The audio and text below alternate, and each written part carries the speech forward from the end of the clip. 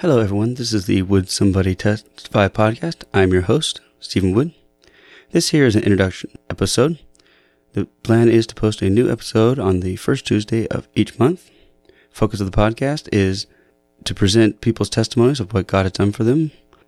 These testimonies can involve a person's path to salvation, major healings, to little mundane things. One example of a little mundane thing is from my own experience.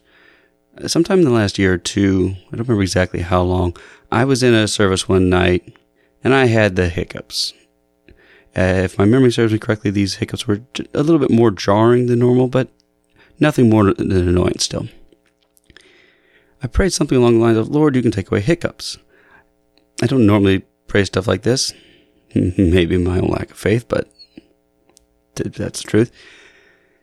I'm thinking that service was about faith or healing or God working in our lives. I don't remember exactly the case, but I prayed that.